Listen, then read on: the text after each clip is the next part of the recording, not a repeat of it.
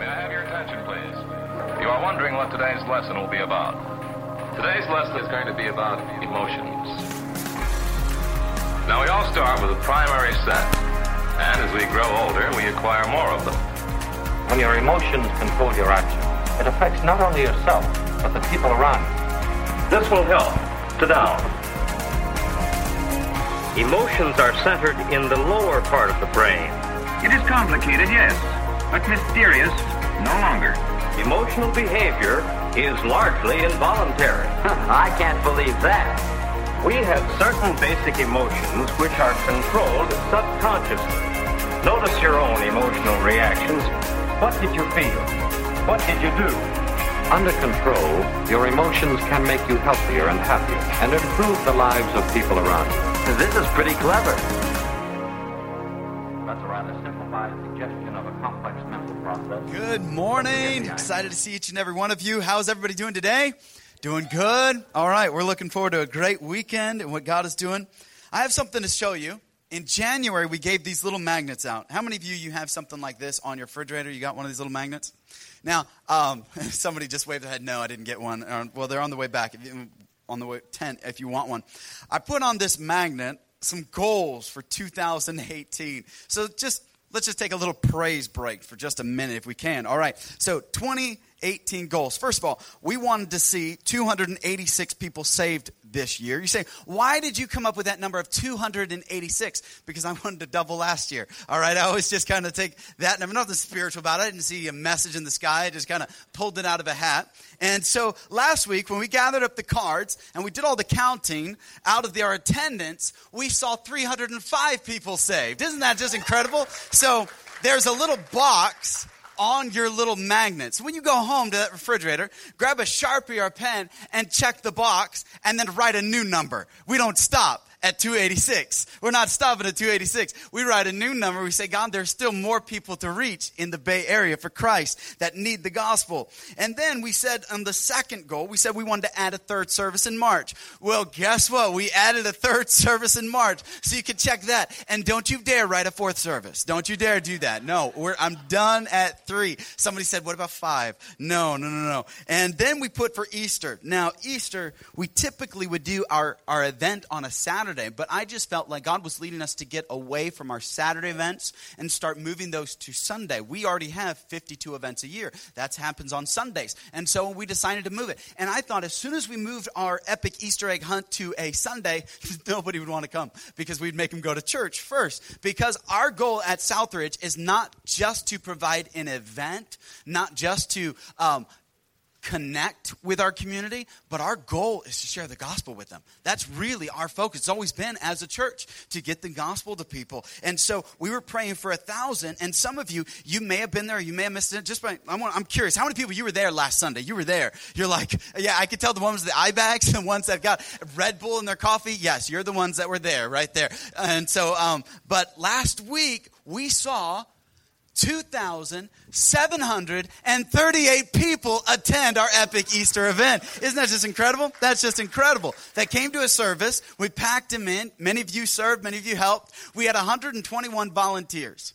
So that's 300 to 1. That's the odds. So I believe God is preparing us as we go into this next season where we move into the store, the grocery store that God's given us at least. I believe that God is setting us up to move into that and to be able to reach people. It kind of helps our perspective that God can send the people, we could reach them. But we still have on the right side of this little card some more goals that we're going to pray and we're going to ask God to help us through His Spirit to accomplish. So just some wonderful things ahead. Well, let's dive into our message this morning. Take your Bibles to John chapter number 9, if you would. John chapter number 9. We're kicking off a new series.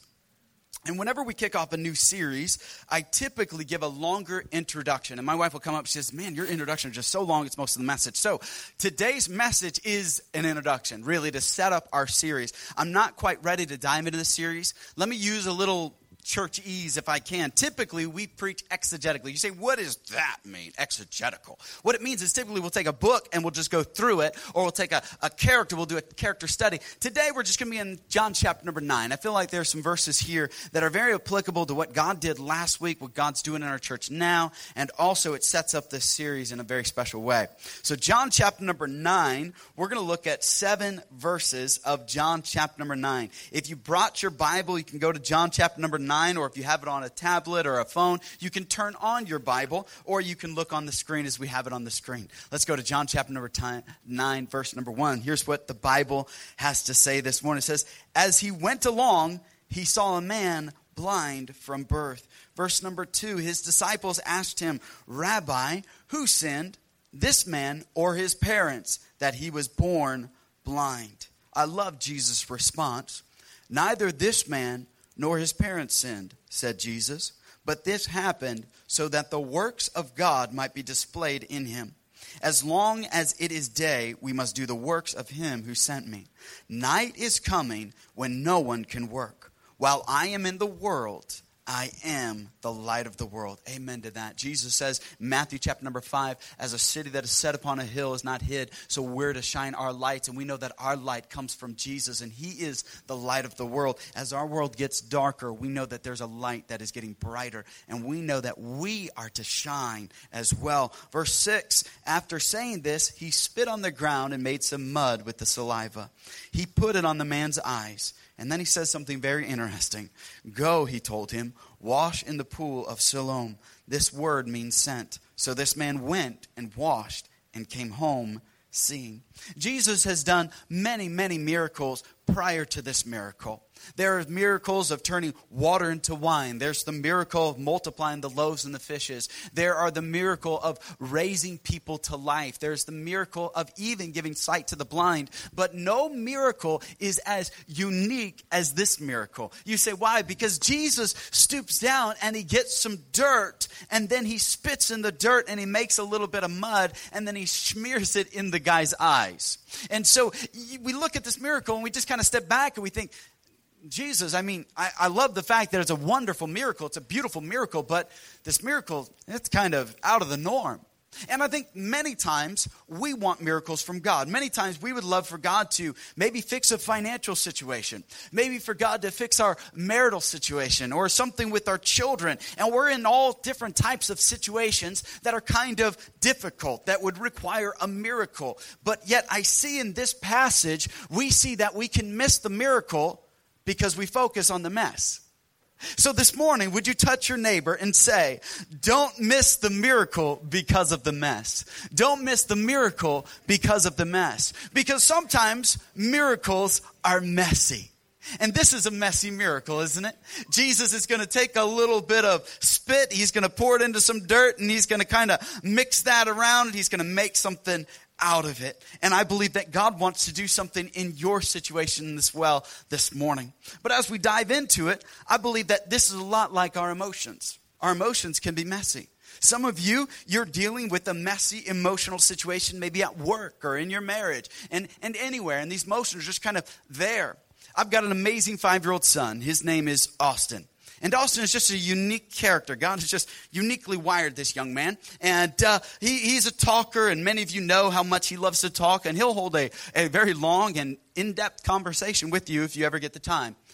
The other day, we were sitting down at breakfast, and he looks over at me, and he says, Dad, you're a great dad. And I was like, man, I done raised this boy right. That's what I did. Yeah, that's right, man. And then he's like, but it's opposite day. I was like, you can go to the room. You're grounded. I was like, are you kidding me? This guy messes with me. But then sometimes he'll get upset, like a normal 5-year-old to get upset. And he's just upset. And then, I like to have fun. So I'll come over there and I'll grab him. I'll hug him. I'll tickle him. And he's like, don't do that. And he's like, I know what you're doing. You're just trying to make me feel better. I was like, well, duh. Yes, I'm trying to make you feel better. I don't want to feel better. Literally, these are the type of things my 5-year-old will say to me. I'm like, man, this incredibly in-depth conversation I can have with my 5-year-old. But what's really, when I was developing this series, part of that stimulated the beginning of this series was one little conversation I had with Austin a few weeks ago. Once again, I'm sitting at breakfast because I typically get up early, and Austin likes to get up early as well. So we're sitting there, we're eating breakfast, and Austin looks at me and he says, "Dad, what do you like about yourself?" I was like, oh my goodness.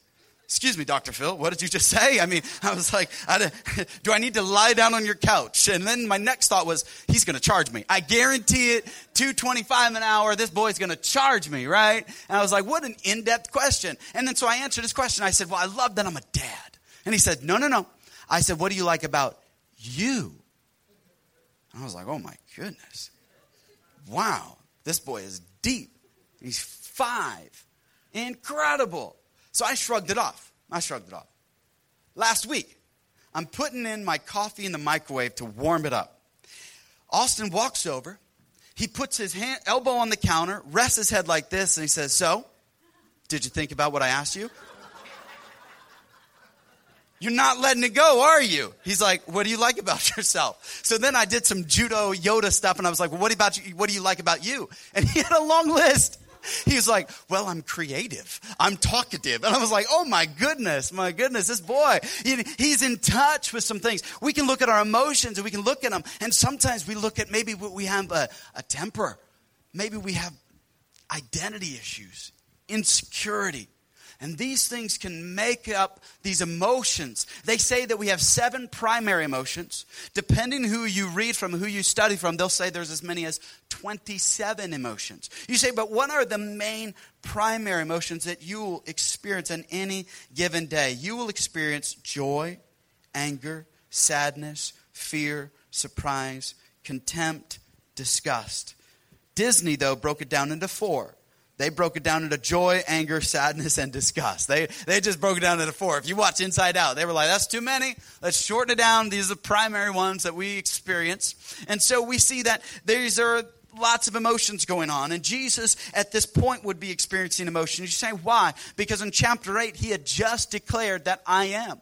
He made the same statement that God made to Moses in the book of Exodus. Jesus said, I am. And he was declaring equality with the Father. And then they took up stones. They were going to stone Jesus in the end of chapter 8. So Jesus flees. And as he's fleeing, he passes by and he sees this blind man. And he sees this person. And immediately the disciples ask Jesus, their teacher, their rabbi, their master, a question. They said, Jesus, who sinned? Did this man or his parents? And then Jesus says, no, none of them sinned.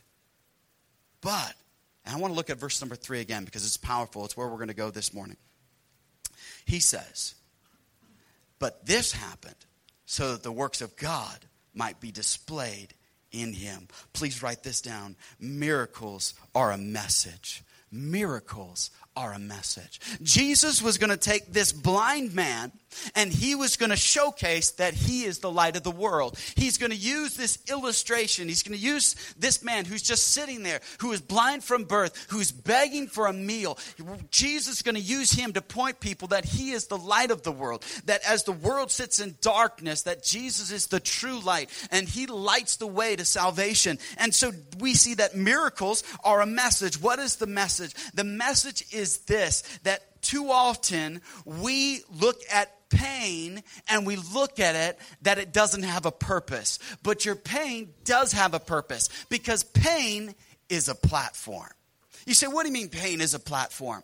That's right. If you will see pain in the right way, pain can become your platform. Too often we look at pain as just arbitrary, that God just happened to send it into my life. But no, God does not allow pointless pain. God is using pain. You and I, we have to look at this world and not just think, why would God allow children to go through maybe cancer? Or why would God allow a loved one to go through a death in the family? Or why would somebody go through deep tragedy? Or why would things happen? We step back and we say, wait a minute, God is using pain as a platform. There are some people you've never been able to quite reach or talk to, but the moment you hear that they've been through something, you say, well, I had a miscarriage too. immediately there's a connection. Immediately you're able to talk to that person. Or if you're talking to somebody and they say, I just got fired, and you're able to relate with them that I've been fired, all of a sudden your pain becomes a platform that you can now minister to that person. You see, the miracle in this, the message in this miracle is that pain is a platform this morning. But too often we allow our emotions to cloud that.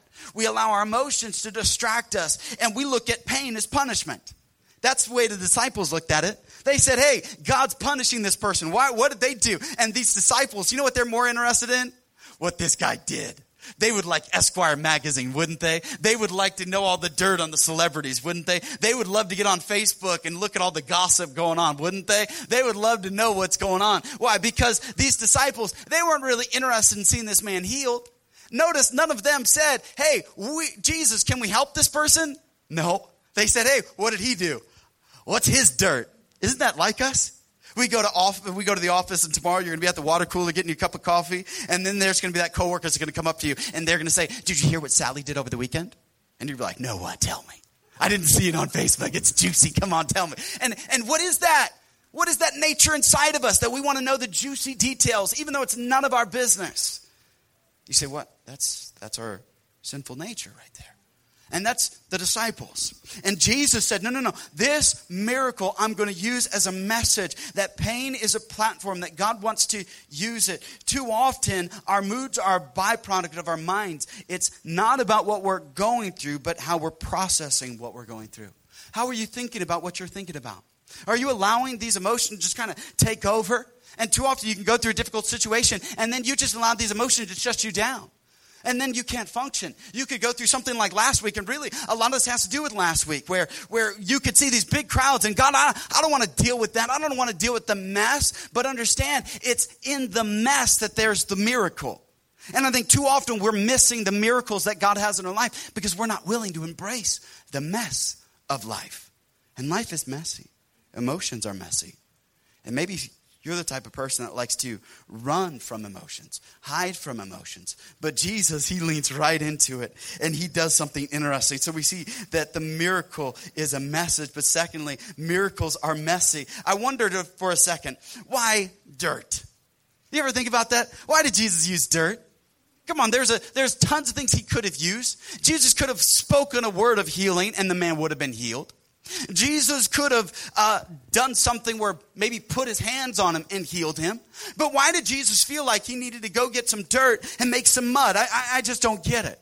I think too often we just read the Bible and we don't think about it. We don't think deeply about it. We don't think, what's the big deal about some dirt and some saliva? We'll think about it. The Bible says that God formed man out of the, say it, church, dust and dirt. It's what we're from. But you see, just by ourselves, we're just dirt. That's all we are. The Bible says that man was not a living, breathing soul. It was just dirt. It was just dust. It was just formed. It wasn't until the breath of God came into the man that man had a living soul, that there was the element of God inside of us. That's what it is. You see, this miracle was not a miracle with just the dirt. There was a missing ingredient. It was some spit. And some of you like to sit up front because you think my spit is holy. It's not. There's nothing special about it. I try not to get sick, and I try to step back. There's nothing spiritual about my spit. But Jesus, he takes this liquid, and the liquid meets the dirt, and liquid is always a sign of the Holy Spirit. And it's when the two mix, that's where the miracle is. Some of you look at yourself, and you're looking at who you are and what you've done, and you think that God can't use me. There's nothing God can do with me. And yet last week, it was because of you that there are 305 people who are now on their way to heaven and no longer hell. And it's because God used some dirt. We're just dirt, but that's okay. God says, I got what makes the dirt special. Jesus is what makes the dirt anything. You see, the miracle is more than just a miracle. It's a picture of God's power at work in us and through us. But if you and I are going to not want to get a little bit messy, we're going to miss the miracle. If you're stepping back and saying, you know what, I don't know, there's a lot of people, and I was at the checkout, or I was ushering, or I was greeting, or I was in the nursery, and I had a baby in each hand, and man, I had one on my foot, and I was doing one of these, and then I was glad the parent didn't walk in or something, because there were so many people, but there were so many people who were touched. Last week, you say, well, I met some people, and Pastor, guess what? They didn't talk very nice to me. They weren't very kind. They were rude. They were rude to me, and I was just trying to do a good deed, and you know what? I was a little bit nervous. Sunday afternoon, I had heard about some arguments. Some things that were said, and things that were said to my wife, and just some words that were said. And I was like, oh my goodness. I was waiting for a fallout. I was like, don't do it, Micaiah. Don't go on Facebook. But when you shouldn't go looking for the negative comments, I was like, but I just got to know. You just got to know. So I go on there and go on Facebook, and I'm looking at the comments, and guess what? No negative comments. And then finally, later on that day, we got one. And I was like, well, here it begins. There's the one negative comment. And then I waited, and I saw a nice comment. Oh, that's good. And I saw another nice comment. And another one. I was like, oh, that's Facebook. But then I forgot to tell the church, guess what? If there's anything negative, anything disappointing, then you need to send your emails to my special hate inbox, which is Wes@Southridge San Jose. That's my hate inbox email. And I forgot to say it last Sunday, and I was like, oh, no, I was worried about checking my email. And I checked my email, and guess how many emails I got that were negative? One. You know how many I got were positive? Tons. And last week, you could step back and be like, well, this happened and this happened. But the fact that you embrace the mess, God did a miracle.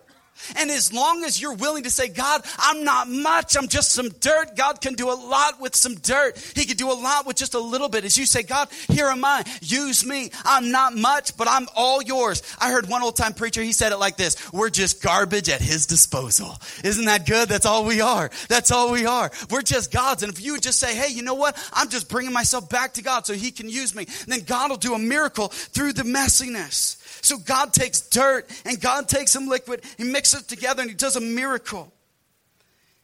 But I love this. The miracle is not complete until, can I say it like this? This man's blind obedience.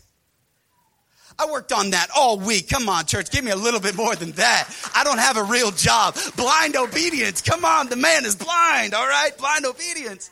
You got to think for a second. I've been to Israel. I've been to Jerusalem. This man is outside the temple, and he's got to go to the pool of Siloam. It's over Passover, so there's thousands and thousands of people. So this man's got to find his way over there. He's got to make it to the pool. He's got to wash, and all of a sudden, that's when the miracle happened. It'd be real easy for him to say, I'm just sitting here trying to get some alms, and all of a sudden, some dude rubs dirt in my eye. I'm upset. I'm mad. Forget going to the pool of Siloam. But this man obeys. Many of you want God to work miraculously, supernaturally, but you're not willing to do the natural. God can do all kinds of supernatural if you'll do the natural. As a matter of fact, today in church, there are more people that are walking away from the church because we've missed the fact that we have a miracle working God. And so we have young people that go to the church and say, I can get better music at the club or on the radio. The music's not doing it for me. And, the preaching and teaching isn't doing it for me. But you can't argue with the fact that a church of 225 had 2,738 people. That's a miracle. You can't argue with the fact that we're the church that they gave a grocery store to, that we have an 8-year lease, and we didn't pay for it. You can't argue with the fact that 305 people gave their life to Christ. That just doesn't happen every day in the Bay Area. That is a miracle of God because some people decided to get a little bit messy. Some people decided to give up their Easter plans. Some people decided to sacrifice, to give, and to go, and to serve. And God did a miracle because we decided God will get messy.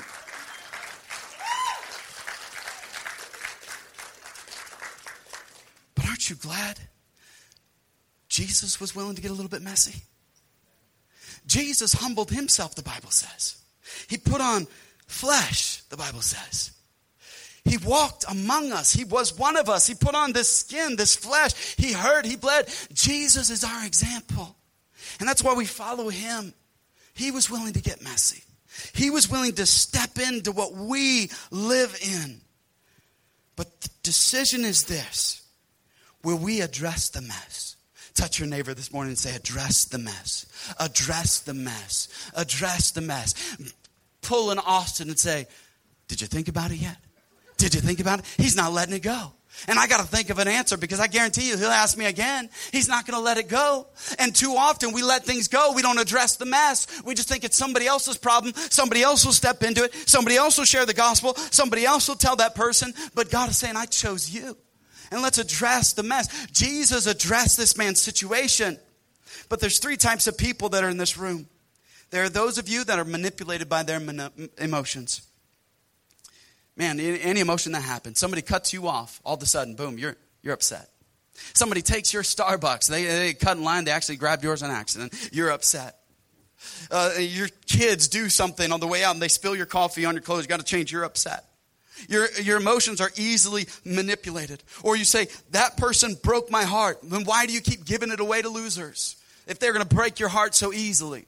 You're manipulated by your emotions. You say, man, I'm so lonely, but yet you do things that create more loneliness, because I find more often, you know how we deal with our emotions, with the difficult things? We're dealing more with the symptoms than with the source. You say, I'm lonely, so we get on Facebook thinking that'll fulfill me, and it doesn't. We think I'm looking for love, and we think I'll find partner after partner after partner, and that will fulfill me, and it doesn't, because you're trying to treat a system and not the source, and you're being manipulated by your emotions. So there's that person in this room. There's also the second type of person. You're the person that minimizes your emotions. You stuff them down. You don't talk about it. I'm from a German family. Germans are very stoic. We don't talk about our emotions. Hugging was not normal. It's a new thing for me to try to give hugs. I'm working at it. I'm trying. It's not that I don't love you. I love you. I'm trying to get those hugs in. I'm trying. I just didn't grow up in a hugging family. And so it's new for me. You see, my father grew up in a very difficult home. When he was 8 years old, he lost his dad. My father never talks about his father. Never. He's never said one word to me about his dad. All those years. He's 60 years old, never said a word. Won't talk about it. Hurt him that deeply. He took his emotions and he stuffs it down. He's not willing to address. And some of you, there's some emotions that are stuffed so deep. Maybe it's time to address it. The Pharisees, they're just trying to run. And in this passage, they didn't want to address who Jesus was. They have an argument over how this miracle was accomplished. And in this passage, they say, well, surely this man can't be of the devil, because how can a miracle happen? But there was enough people that said, no, he's wrong.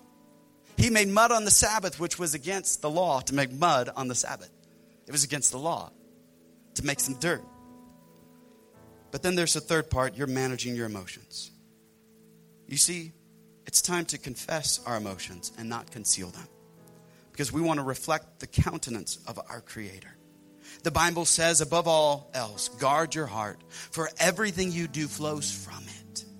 The heart is where it's at. This week, I'm praying that you'll address the mess that's in your life, that's around you. Don't run from it. Say, God, this is here, and I want to run from this. I don't want to deal with this. I didn't want to check the emails. I didn't want to check the Facebook. And I found out we got way more positive than we got negative. We got tons and tons of positive comments on Facebook and only one negative comment. Do you know something, church? This is how messed up I am. Do you know which comment bothered me the most? Do you know which one I thought about all week? Not the ones that said great things. Not the ones that said that's such a great church. But the one negative comment. And isn't that like you and I? Everybody around you says, you're a wonderful mother. You're a wonderful father. You're doing a great job. You're a good Christian. But it just takes one person, and we let our whole day get ruined. We fixate on that one thing instead of saying, God, I need your help in this situation. I'm tired of being manipulated by my emotions. So we're praying that God would help us. We're saying, God, we need you this morning. We're going to step into the messiness of our emotions. It's not easy. We'd rather hide from it. But let's address the mess. Can you stand as we pray? Dear Heavenly Father, thank you so much for the power of your word. It's a short little passage, and there's so much truth to be mined from it. And Father, we're just praying that you would help us. As we go through the next several weeks, as we study and dive into what are healthy emotions and what do you want from us, that you would help us, Father. That we wouldn't just ignore all that you're doing, but we would address it. God, there are some people here this morning and they're feeling guilty, but help them to realize your grace covers our guilt. That for all our sin, there is a Savior, and that we can come to you. That if we will confess our faults, that you are faithful and just to forgive us and will cleanse us from all unrighteousness. Father, we come to you humbly. We come to you with a needy heart, an expectant heart. I pray that you would speak to us. We ask this in Jesus' name.